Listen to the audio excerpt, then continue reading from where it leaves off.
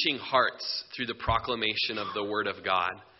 And we think of Hebrews chapter 4 and how it says that the Word of God is living and powerful, and it's sharper than any two-edged sword, that it's able to divide between bone and marrow and soul and spirit, and is a discerner of the thoughts and intents of the heart. So, Lord, we just come today and we just lay ourselves down at your feet, and we just ask you to wash over us with the cleansing agent of your word, of the scriptures, that the Holy Spirit would have his work in us today, convicting us of our sin and of your righteousness and of the judgment to come. Lord, as we examine the gospel and the various aspects of the good news, even that part of the perseverance of the saints and that continuing to hold on to you and to be held by you, Lord.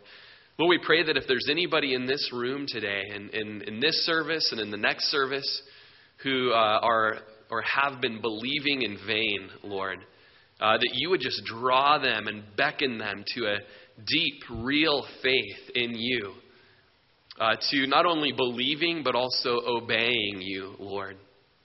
And Lord, if that's maybe the least of these here, Lord, or the greater of these here, Lord. If there's anyone in leadership in our church or in active service or even on the elder board or the financial, whatever, Lord, we just invite you to have your way in us today and just plant in us that real faith, Lord, that is effective to the saving of the soul. We pray all this in Jesus' name. Amen. Amen. 1 Corinthians 15. Had in my notes all the way planned to plow through verse 11 today. And I just had to be real, and look at it and just divide it up rightly. Not trying to I think Chad Carpenter made up a good phrase for the School of Ministry classes lately, that it's like trying to drink out of a fire hydrant, And sometimes I try to do that, just like, oh, it's all so good, just raw, And it just a couple minutes ago during worship, I just felt like the Lord said, just trim it down and, string cheese it, just enjoy that little bit, Don't try to bite the string cheese all in one bite. That just doesn't taste good. So just feeling led by the Spirit to make it through verse 2 today. That wasn't even a joke.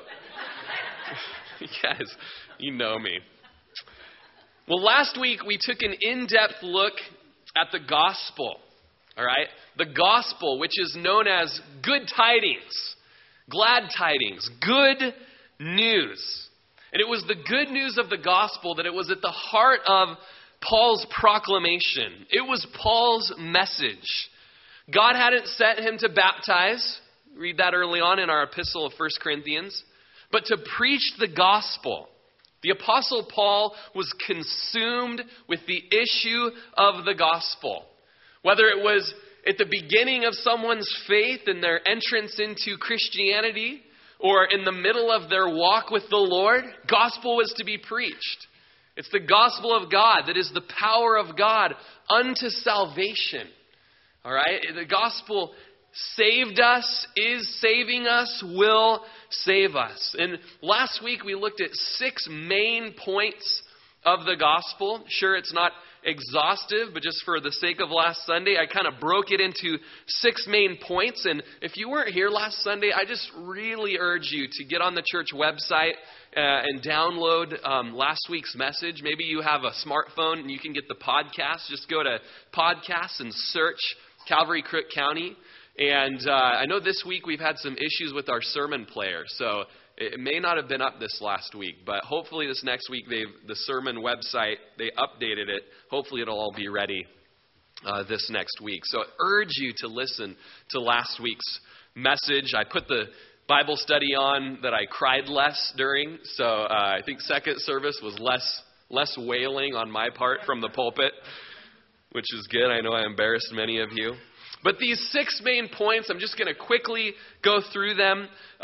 First of all, was sin, all right? We started with the bad news before we brought out the good news of the gospel. And we looked at how we were created in shalom with the Lord, walking with him in the cool of the day in the garden, our ancestors, Adam and Eve.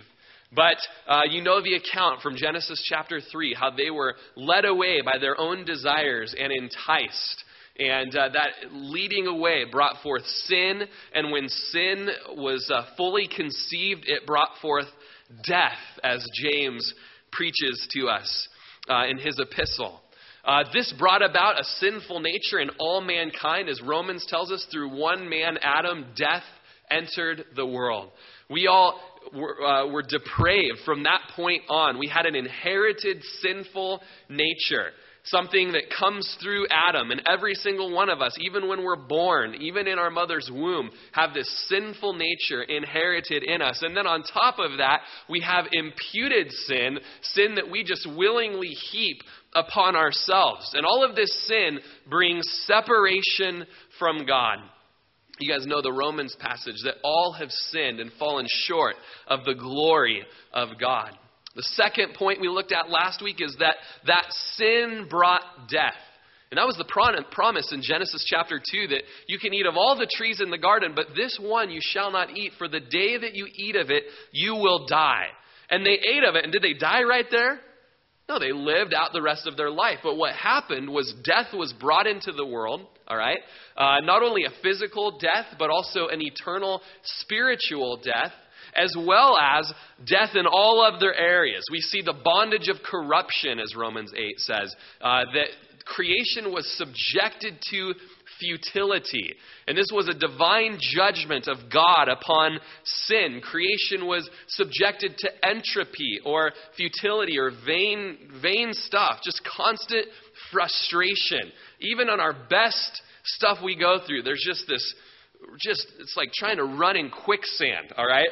Even the good stuff. I was thinking of this week as I read the scriptures to my kids, and we had a new Bible app on the iPad. It's called Bible for Kids. You should get it, and it's animated scriptures that you go through. And you'd think, having a quiet time with the kids, and we're going to pray, and there's little animations of Bible things and monkeys swinging from trees. And was that a peaceful moment for the family? No. I want to push the iPad. Oh, I want it. Ripping it. Shut up. Trying to read the Bible here,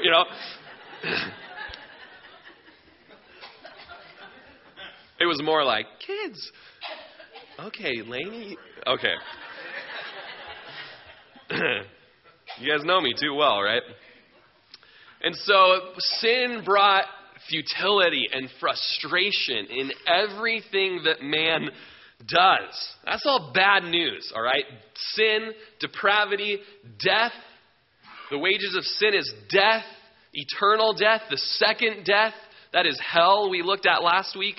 But as Romans says, the wages of sin is death. It goes right into, in the same breath, but the gift of God is eternal life in Christ Jesus. And we entered in the good news, the glorious gem of the gospel, and that while we were still sinners, Christ died for us. We looked at the atonement, how at one moment Christ died for the sins of the whole world, one time, once for all. We looked at that if you believe in him, you'll have everlasting life. And as many of those who receive him, to him he gives the right to be called sons and daughters of God. They have an inheritance. God had purchased and redeemed what the fall and sin and death had done in his own actions on his life and his death and his resurrection. And if we would believe on that redemptive work would be applied to our account. Now, we looked at how the gospel isn't just profitable for saving us and getting us into heaven, but we see that the gospel, it's good news that now as Christians, we are set apart by his power as well. We are set apart by his work as well. We are sanctified by the Holy Spirit. The gospel is the power of God unto salvation. All right, it's this continual work of God. It was God's work before we were saved, and it's God's work while we're saved. He bears fruits of his presence in our life. He transforms us from the inside out. And as Galatians 3 says, are you so foolish to think that now that you've begun in the Spirit, that you can be made perfect through your own fleshly workings? He says, that's foolishness. Don't try to do it on your own now. Continue to grip God and to let him work through you. And we saw finally in this good news of the gospel that shalom is restored, that walking with God in the cool of the day is restored, that eyewitness, that eye to eye, face to face fellowship, love, dwelling together is restored in this life and the life to come. And we looked at heaven, how the glory of the Lord is there, and how there's no need for the temple, for God is the temple. There's no need for a sun because the Lamb is its light, and we get to be in the presence of God forever. That peace with God is restored. So just a little snippet of the gospel, and we looked in it for about an hour last week, so I encourage you to listen to that once again. But wherever you preach the Bible or have the Bible preached at you, the gospel is preached. And one thing I love about being associated with Calvary Chapel is, man, we preach the word. We preach the Bible. And part of our system is just we go, line upon line, chapter by chapter, from the beginning to the end, so that we might say like Paul did at the end of his life, man, I have not shunned to declare to you the whole counsel of the word of God. Sometimes we get to tough, rough topics in doing that. But in doing that, the gospel is preached. Whenever you preach the Bible at all, you preach the gospel because the whole focus of the Bible is Jesus. The whole focus of the Bible, is Jesus' life and his death on the cross and his resurrection and the work that he does in those who believe upon him. J.I. Packer wrote a book about the Puritans that was called The Quest for Godliness. And he writes this in the book: if one preaches the Bible biblically, one cannot help preaching the gospel all the time. And every sermon will be, as Bolton, one of the Puritans, said, at least by implication, evangelistic. And so as you come to this church, just know you can bring people from work, you can bring friends and relatives, and you can just know, hey, they're going to hear the gospel. We might not do an altar call every week or something like that, but they are going to hear the gospel. We believe that it's the Holy Spirit that does that work of leading one to conversion, leading one to repentance. And so as we have that idea, we're going to keep going through 1 Corinthians. As Paul says, I declare to you the gospel here in verse 1.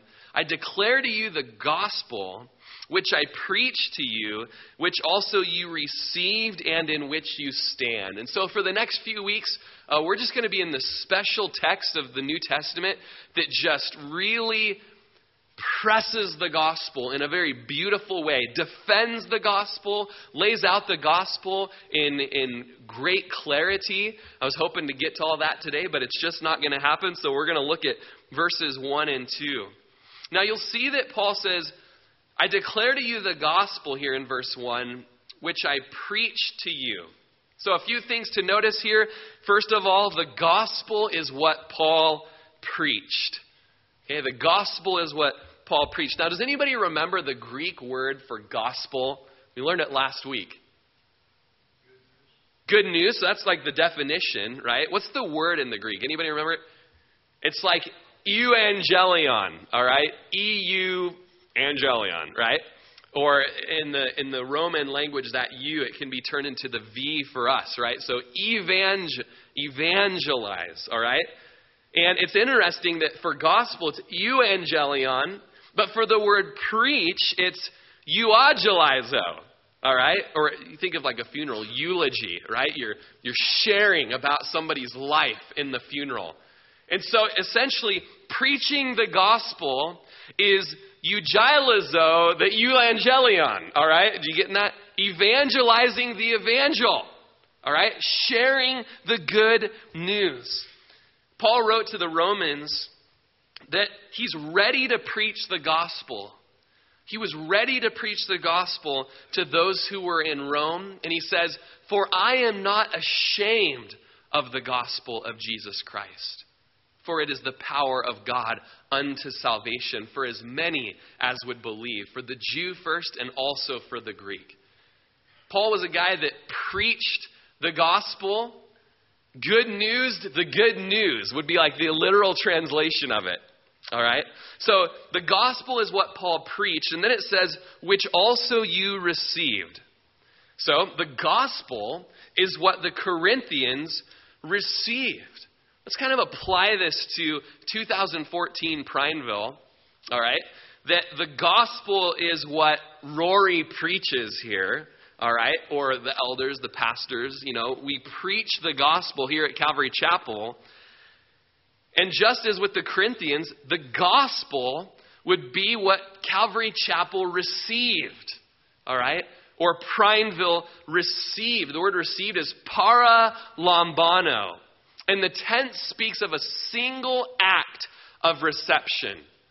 So throughout the Corinthians' lives, and similar to you in Prineville, you had gone through a period of not receiving, not receiving, not receiving, not receiving, not receiving. And then in a moment in your life, you had.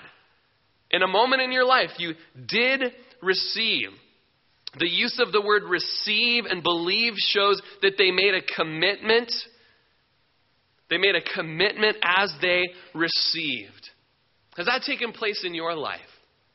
Going through a period in your life, and you might be there right now, like, no, I didn't receive the gospel. I didn't receive. This is nope. And then there'd be a moment in your life, and perhaps today would be that day for you. Perhaps that day would be for you that you receive the good news of what Jesus had done. In Acts chapter 2, verse 41, a group of people is spoken of who gladly received the gospel. Gladly received.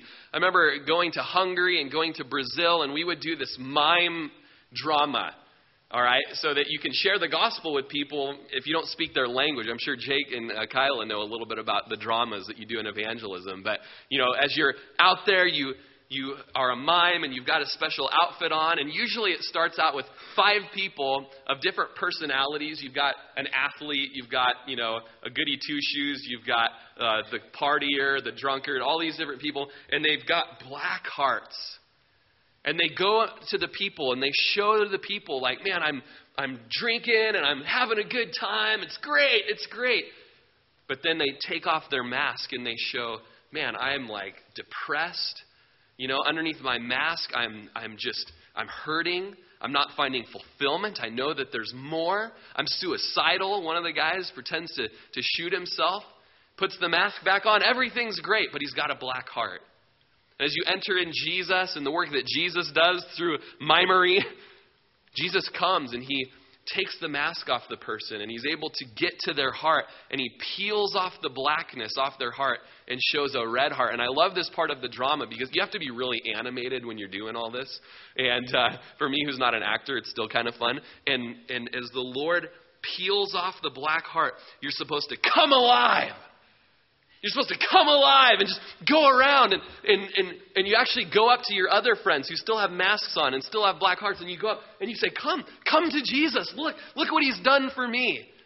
And that's what I think about when I think of receiving the word, receiving the gospel with gladness. All right? Because you know that the heart has been changed. You know you've been given new life. You know that the source of that is Jesus and what he's done. How about you today? Are you still hiding behind your mask? Oh, it's all good. And one of the guys, he's a muscle man, and he comes out and he flexes for everybody. He goes up to the people, and I'm usually the muscle man, if you can believe that. And he goes up to people in the crowd, and he's like, you, me, now, let's fight. And then he takes his mask off, and he's like, terrified, puts his mask back on. Maybe that's you, all right? One of the people is a hypocrite, and he goes around and he says, all of you are going to hell. This is his mask, by the way. All of you going to hell? Me? I'm good. And he takes his mask off, and he realizes that he's fallen short of the glory of God. How about you? Have you had a heart transformation? Has God taken your mask off, showing you who you are? Are you like the individuals in Acts chapter 2 who gladly received the word of God? And then it says, and they were baptized. Have you been baptized yet? Once you've received the gospel, have you made a public declaration to the world that, hey, the old me is dead, symbolized in the burial in the water, and there's a new me. I'm born again, and I have a new life in Christ. Acts chapter 11 speaks of Gentiles who had received the word of God. These are non-Jews. These are people like I mentioned last week. These are the Rorys of the world, all right? Half Omaha, or, a 64th Omaha Indian. I got some Irish in me. I got some whatever, Gentiles had received the gospel. The Thessalonians were a group of people who received the gospel, and it says they welcomed it. Not as the words of some man, but as it is in truth, the word of God that effectively works in those that believe. So this is the Corinthian church, were those who received the gospel. All right? They gladly received the word. They realized it was effectively working in those who believed.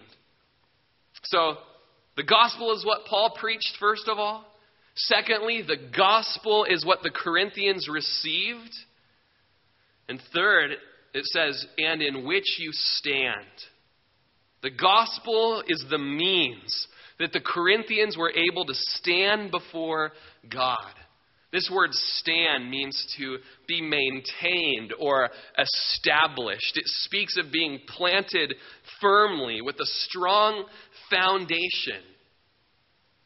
And it's through the gospel, it's through the good news of God's redemptive plan, what He's done and what He's doing in the life of the Christian, that we are maintained, that we are established.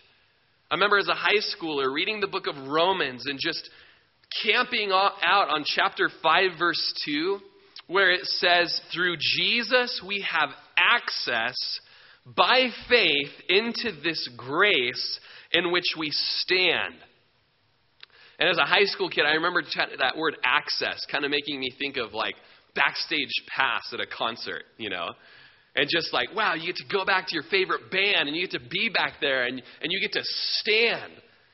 And so much more do we have access through Jesus Christ into the backstage, into the throne room of God. And we don't have to shirk back like cowards and, I don't really belong here. And we can come with confidence, not because of what we've done, but because of what Jesus has done in this good news of the gospel. And you can stand in the presence of God.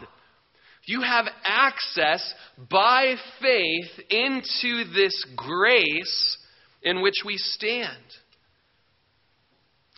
So, the gospel is what Paul preached. The gospel is what the Corinthians received. The gospel is the means that the Corinthians were able to stand before God. It's the means by which Prineville, Calvary Chapel, Crook County is able to stand before God, having that access. Verse 2 says, by which also you are saved.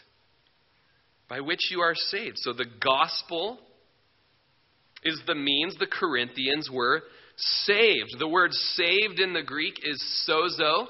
All right? And it means to rescue or heal. To rescue or heal. Can I apply that to the 2014 Prineville Church today? The gospel is the means by which we are saved in Prineville. By which we are rescued from our sin and the effects of sin and the consequence of sin. The gospel is the means by which we are healed from all of our mistakes, from all of our blunders, from all of our depravity. And interesting, as you parse out this verb saved, it's in the present continuous tense. In other words, you are being saved. As you look at the scriptures, there's a sense in which a person is saved once for all. And also in the New Testament, there's the sense in which this salvation is progressive. We have been saved, we are saved, and we are being saved. It's that already not yet of the kingdom of God. But notice the end of verse 2. It says, by which you are saved, if, you might underline that word if you hold fast that word which I preached to you, unless you believed in vain. If you hold fast, by which you are saved, if you hold fast. As Calvin paraphrases it, if you keep in memory the gospel, unless you had believed in vain. This speaks of not having due consideration or believing in a haphazard way. As Charles Hodge says, that this is a type of belief that is without cause, it's without effect, and it's to no purpose. I love the Phillips paraphrase. It says, if you remain faithful to the message I gave you, your salvation is being worked out. Unless, of course, your faith had no meaning behind it at all. Guys, this is an important phrase in the New Testament. And it's not an isolated phrase. It's a phrase that we see throughout the Scriptures, and we're going to look at it throughout this morning. Is your faith one today for you? Is your faith one that has meaning behind it? John Calvin says, if you keep in memory these things, or unless you believed in vain, he says these two expressions are very cutting. Have you felt cut by them this morning at all? That there seems to be a continuance that is needed in the Christian's life? These two expressions are very cutting. In the first, he corrects their carelessness or fickleness, because such a sudden fall was an evidence that they had never understood what had been delivered to them, or that their knowledge of it had been loose and floating, inasmuch as it had so quickly vanished. The second warning, believing in vain, he warns them that they had needlessly and uselessly professed an allegiance to Christ if they did not hold fast this main doctrine of the gospel.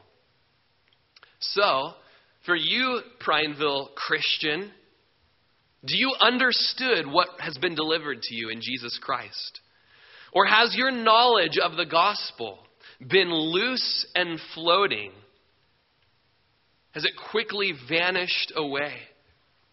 Have you uselessly professed an allegiance to Christ, but have not held fast the doctrine of the gospel? Leon Morris says, if people profess to believe the gospel, but have not given due consideration to what implies and what it demands, they cannot really trust Christ. The belief is groundless and empty. They lack saving faith. So we see that for some, they do not hold fast. For some, they believe in vain. Your reception of the gospel is marked by a convinced continuance. If you have not that, you have believed in vain, or your faith is without meaning. As Taylor paraphrases it, unless, of course, you never had really believed in Jesus in the first place.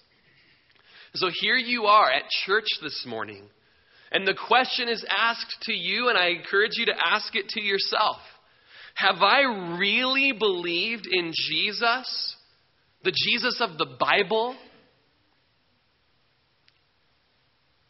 As Dietrich Bonhoeffer says, when the Lord calls a man, he bids him come and die. Is that the Jesus that you believe in? That's not the Jesus that's preached in a lot of mainstream Christianity today. Ask yourself, have I believed in vain? Is my faith founded upon truth or upon a subjective experience? Ask the Lord today to take his word and to make it clear to your heart. What Paul is not doing here in verse 2 is he's not giving a warning against a true believer leaving their salvation. Rather, he's warning against a kind of faith that doesn't save. And the New Testament does this often. James does this in James chapter 2. When he asks, can such a faith save? James 2:14 says, what does it profit, my brethren, if someone says he has faith, but does not have works? Can faith save him? If a brother or sister is naked and destitute of daily food, and one of you says to them, depart in peace, be warm and be filled, but you do not give them the things which are needed for the body, what does it profit? Thus also, faith by itself, if it does not have works, is dead. Faith alone saves. Amen? You're like, I don't know, should I say amen to that? You can say amen to that. Faith alone saves. Amen. But the faith that saves is not alone. Okay? There will be many good and godly fruits blossoming out of the life of a Christian. Fruits of works of righteousness, works of love. Faith without these types of works is dead. It's imperative that you understand that the gospel brings you into an experience which not only redeems you from your sin, but saves you and keeps you. And if you are not holding firmly to the word or the gospel, then the faith that you have adopted is not a saving faith. It's not a faith that saves. There are all kinds of people that say they have faith. George Michael, you got to have faith, the faith, the faith. You got to have faith, the faith. Woohoo! George Michael has faith, right? All right? Country music is filled with all sorts of great and wonderful songs about faith. But these individuals have no assurance of salvation. They haven't experienced the transforming work of the Holy Spirit in their life, transforming them from the inside out. Perhaps on the outside there's all forms of morality, but the fruits of the Holy Spirit are not evident. There must be a continuing on in the things that we learn from the Scriptures. Holding fast, our text says, unless you've believed in vain. Look at Colossians chapter 1, verse 22 and 23. It speaks of Jesus redeeming us and paying for us in the body of his flesh through death, to present us holy and blameless and above reproach in his sight. That all sounds good, right? That's all signs of redemption, being holy, being sanctified. Verse 23 has that clause word, if. If indeed you continue in the faith, grounded and steadfast, and are not moved away from the hope of the gospel which you heard, which was preached to every creature under heaven, of which I, Paul, became a minister. So for this redemptive work to take place, this presentation of us holy before the Lord, blameless and above reproach in his sight, this is something that happens if indeed you continue in the faith. It's not just a one-time thing that happened years ago or at that camp or at that, I'm a guy that put on camps, and I've seen a lot of kids make professions of Christ, and many of them are walking with Christ today. Praise God. And many of them aren't. All right? And so I can't just tell them, well, don't worry about it, buddy. You had that camp experience 12 years ago. That's all you needed. Or you had the Billy Graham experience or the Greg Laurie, wonderful ministries. But you can't just put your hope in signing a card or lifting a hand. That's not where it ends, all right? There's to be this examining of yourself daily, the book of Hebrews says, to see whether you are of the faith. There's to be a continuing in the faith, becoming grounded and steadfast. These are evidences that that faith at the camp or that faith at the Billy Graham, whatever it was, or here at church, that was actual saving, effective faith. Now, this theme of continuing in the faith is seen in the book of Hebrews radically. The whole purpose of the letter to the Hebrews was to exhort Jewish Christians to continue persevering forward towards maturity in their Christian faith. But it was also to warn these Hebrews of pending dangers of abandoning their faith. The author of Hebrews has a purpose woven throughout the letter in which he uses key words like be diligent. All right? Be diligent. Be mature. Key words like you must persevere. You must persevere. You must endure, or you have need of endurance. Take heed lest you drift away.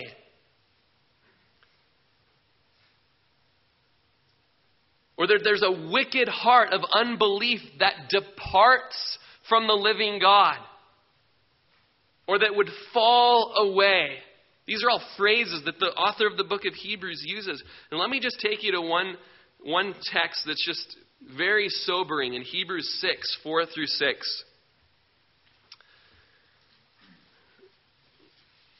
It says, "For it is impossible for those who were once enlightened and have tasted the heavenly gift and have become partakers of the Holy Spirit and have tasted the good word of God and the powers of the age to come, if they fall away, to renew them again to repentance, since they crucify again for themselves the Son of God and put him to an open shame." So this group of people that's referred to in Hebrews, it's a group, there's debate on whether these are real Christians or not. There's great scholars on all sides of the argument. But one thing's for certain, they definitely profess to be Christians. They have that profession. All right, I raised my hand at that event. I signed the card, I did this or I did that one time, all right? I profess to have become a partaker of the Holy Spirit at one time or have received the Word of God at one point. But then there comes another time in their life, later on, where they willfully sin without a care in the world of the holiness of God. They essentially abandon God. They leave their faith, or this professed faith, if you will. And if they had been alive during Jesus' day, they would have been counted with the number standing before Pontius Pilate, who would have said, "Give us Barabbas. Give us Barabbas. And crucify Jesus," all right? So there's this point in these people's lives, all right, where they professed a faith in Christ. Whether or not they were really saved, only the Lord knows. There's different sides of the camp there. But at some point, they say, forget Jesus. Forget Jesus. I love this life, all right? Kill Jesus. I don't care. I'm not coming to repentance from my sin. Now, Sinclair Ferguson says that the New Testament warns us by precept and example that some professing Christians may not persevere in their faith in Christ to the end of their lives. The Bible warns of it, and experience confirms the fact. And we can all say that, okay, the Bible warns of it. And I'll tell you, I'm only 32, and I can give you multiple examples of people that at one point were leading missionary journeys, all right, caring for orphans, part of Bible colleges, and now they would tell you that they are happy atheists, okay? Now, do I tell this individual, hey, it's cool. We went to high school camp together, all right? You got baptized. You're good to go, all right? Or do I tell this person, man, I am concerned. I am concerned that you are not holding firmly to the faith you once proclaimed. You're in a dangerous place. All right? Get away from the cliff. The warning signs are all throughout the New Testament. What are you doing so near the cliff and falling off? Get away from it. Don't drift away, which is this slow process of becoming lukewarm. Don't go there. Abide with Christ. Abide with Christ. Those who have come to Christ, it's clear, will no longer live in moral carelessness. By the fruit of the Spirit in their life, they will endeavor to live a holy life. Paul tells Timothy, let anyone who names the name of Christ depart from iniquity. Theologian named Adolf Safir says the apostle regards the retrogression of the Hebrews with dismay. He sees in it the danger of an entire, confirmed, willful, and irrecoverable apostasy from the truth. He beholds them on the brink of a precipice, and he therefore lifts up his voice and with vehement yet loving earnestness warns them against so fearful an evil. It's okay to pursue those who are no longer abiding in Christ and warn them of the dangers to come. John Brown wrote at the end of the 19th century from Scotland, "No saint behaving like a sinner can legitimately enjoy the comfort that the doctrine of perseverance of the saints is fitted and intended to communicate to every saint acting like a saint." And many people walk around trumpeting, "Hey, once saved, always saved." All right, lifted my hand, made the confession, prayed that specific sinner's prayer that we find all over the Bible. All right, so I'm good to go. And even the Calvinists who have a doctrine such as perseverance of the saints would say, that's not what we're talking about.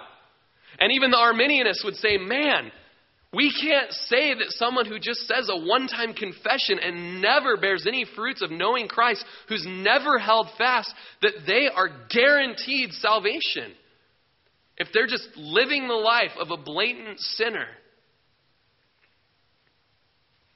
We hear it with frequency. Well, she has no interest in the gospel, going to church, worshiping with the saints.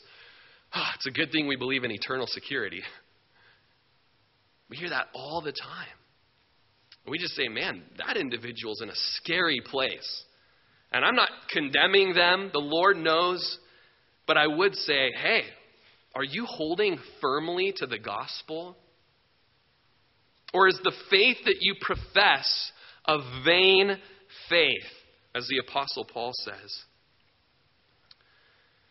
We are kept through faith.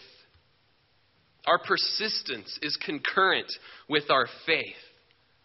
The New Testament trumpets that where there is faith, there is salvation. And there is evidence in our life of salvation by our very persistence and continuing on in Christ. One man said, perseverance of the saints is proved by persistence of the saints. And one's ability to hold firmly is not a means to being or staying saved, but one's ability to hold firmly is an evidence of having been firmly held. Only those who are firmly held hold firmly.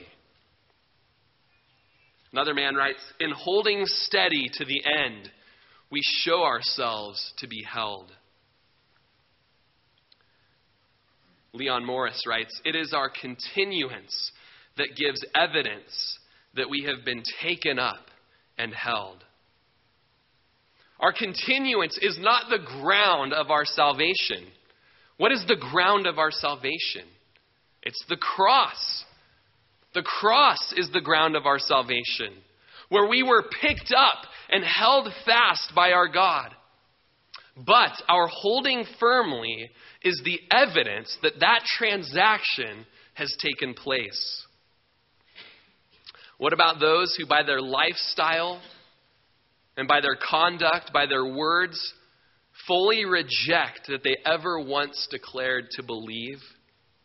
And just from my studying, and I've gone on all sorts of different sides of the camp in my studying, I believe that this person never had a genuine faith in the first place. They never had what's called a saving faith. But rather, as Paul says, they believed in vain. Charles Hodge says their salvation, however, is conditional on their perseverance. 1 John chapter 2, verse 19 tells us that they went out from among us, but they were not of us. For if they had been of us, they would have continued with us. But they went out that they might be made manifest, that none of them were of us. Belonging is a very important thing. It's important to us, Coaching soccer and seeing the roster of the team. It's like, oh man, there's my name with this team, Blue Lightning, woohoo, And then, there's my son's name on the roster. We belong, or you belong to your club, and you see, it's a very important, sacred thing. Do you belong to Jesus? Last week we looked at the book of life. Anyone whose name is written in the book of life, man, they will be in paradise with God for eternity. Anyone whose name is not written on the roster of the book of life will be cast into the lake of fire. And that is called the second death. There's an old hymn that says, "When I fear my faith will fail, he will hold me fast. When the tempter would prevail, he can hold me fast. I could never keep my hold. He must hold me fast. For my love is often cold. He must hold me fast. He will hold me fast," the chorus says. "He will hold me fast, for my Savior loves me so. He will hold me fast." Are you at a place in your Christian faith where you feel like you're hanging on by your fingernails, just barely making it? And when you ask yourself the question, am I truly saved? Your first instance is to say, well, I've read my Bible 3 times this week, and I went to Equip School of Ministry, and I was at church 2 Sundays out of this month, and that's all pretty good. I must be saved. Then guys, you don't have a right understanding of what God has accomplished in the gospel. All right? That he, at the cross, paid it all. You're not saved by works. What you can do in those instances when you ask yourself that question is say, my hope is built on nothing less than Jesus' blood and righteousness. All right? It's there where he holds you. And much as you with your little toddlers when you had them, or if you've got them now, they begin to walk and they're all over the place. And you reach down and you grab hold of their hand and you hold it firmly. What do they do in response? They hold back. They hold back. Salvation belongs to the Lord. He who began a good work in you will be faithful to complete it to the day of salvation. He has reached out his hand to save you. In the paradox of it all, you received that hand. And he's holding firmly. And you in response hold firmly. Those who hold firmly to the end give evidence that they were ever held. John chapter 10 verse 27 through 30 says, "My sheep hear my voice, and I know them, and they follow me, and I give them eternal life. And they shall never perish, neither shall anyone snatch them out of my hand. My Father who has given them to me is greater than all, and no one is able to snatch them out of my Father's hand." And when sin comes into our lives, as it usually does, it spoils fellowship for sure. But it doesn't negate our relationship to God. And if you're here today, and the Holy Spirit, by his grace, is showing you that you have believed in vain up until this point, man, come this morning. Come to the table. Come to the communion table. Take the elements of the bread and the cup that are a symbol of the work of Jesus Christ, stretching out his hand to you to draw you close, and rest in his firm grip. It's in resting in his firm grip that you'll get a grip. John chapter 8 verse 31, Jesus says, "If you abide in my word, then you are my disciples indeed." There's assurance for salvation, for certain. And John chapter 5 says that this whole letter of 1 John chapter 5 says this whole letter was written that you might know you have eternal life. You can know you have eternal life. But the very next word says that you may continue to believe in the name of the Son of God. How do you know you have eternal life? If you continue to believe in the Son of God. Have the worship team come back up. Controversial subject. I've taught both sides of the camp. But what I know from both sides, biblical, just those that are endeavoring from the scriptures to have an understanding of eternal security, is that they would say, hey, if you're not holding firm, you're in a dangerous place. If you're just blatantly sinning, don't give a care about Jesus, what he's done. Hebrews chapter 10 has a very sobering remark there.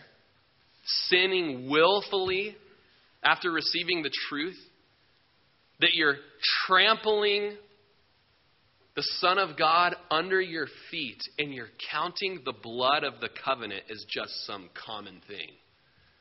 That is a dangerous, dangerous place to be in.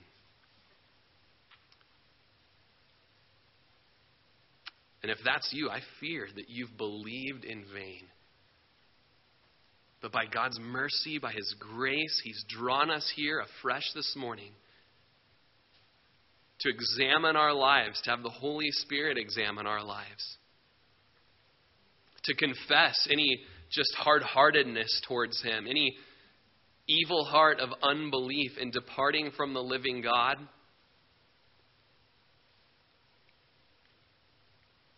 The hymn says, prone to wander, oh, I feel it. Prone to leave the God I love. Take my heart, oh, take and seal it. Seal it for the courts above. And in coming to the communion table today,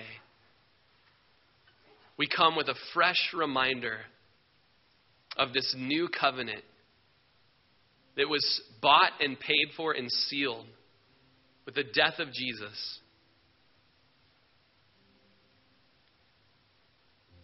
We'll ponder through partaking of communion, receiving into our inner man just the work of the cross, where he initiated a handhold with us. Focus on that today. Meditate on the cross. Meditate on his love. Meditate on his sacrifice. The atoning work of the cross, how he bought and paid for all of your sins. How he was the gift that satisfied the wrath of God.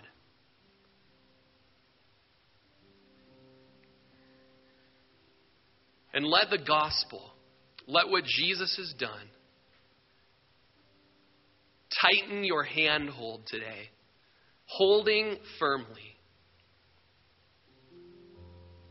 Or as Calvin's translation, remembering the gospel, keeping it in mind. Inviting the Lord to expose our sin, show us our sin. Begging God by his Spirit to produce godly sorrow for that sin that's worked out in repentance.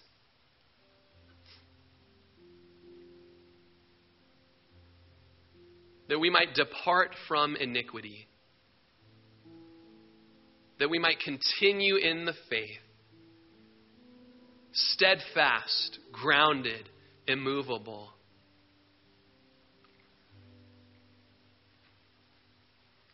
Let's come to the altar. And afresh today, partake of the benefits that Jesus' death provided to all who would believe in him. Come as you're ready. Take the elements to your seat. Ponder these things. Pray to the Lord. Confess your sin.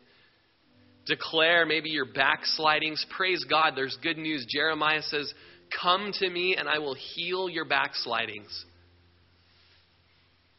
Come to the Lord today, confessing sins, confessing failures. Be cleansed today. Be healed today.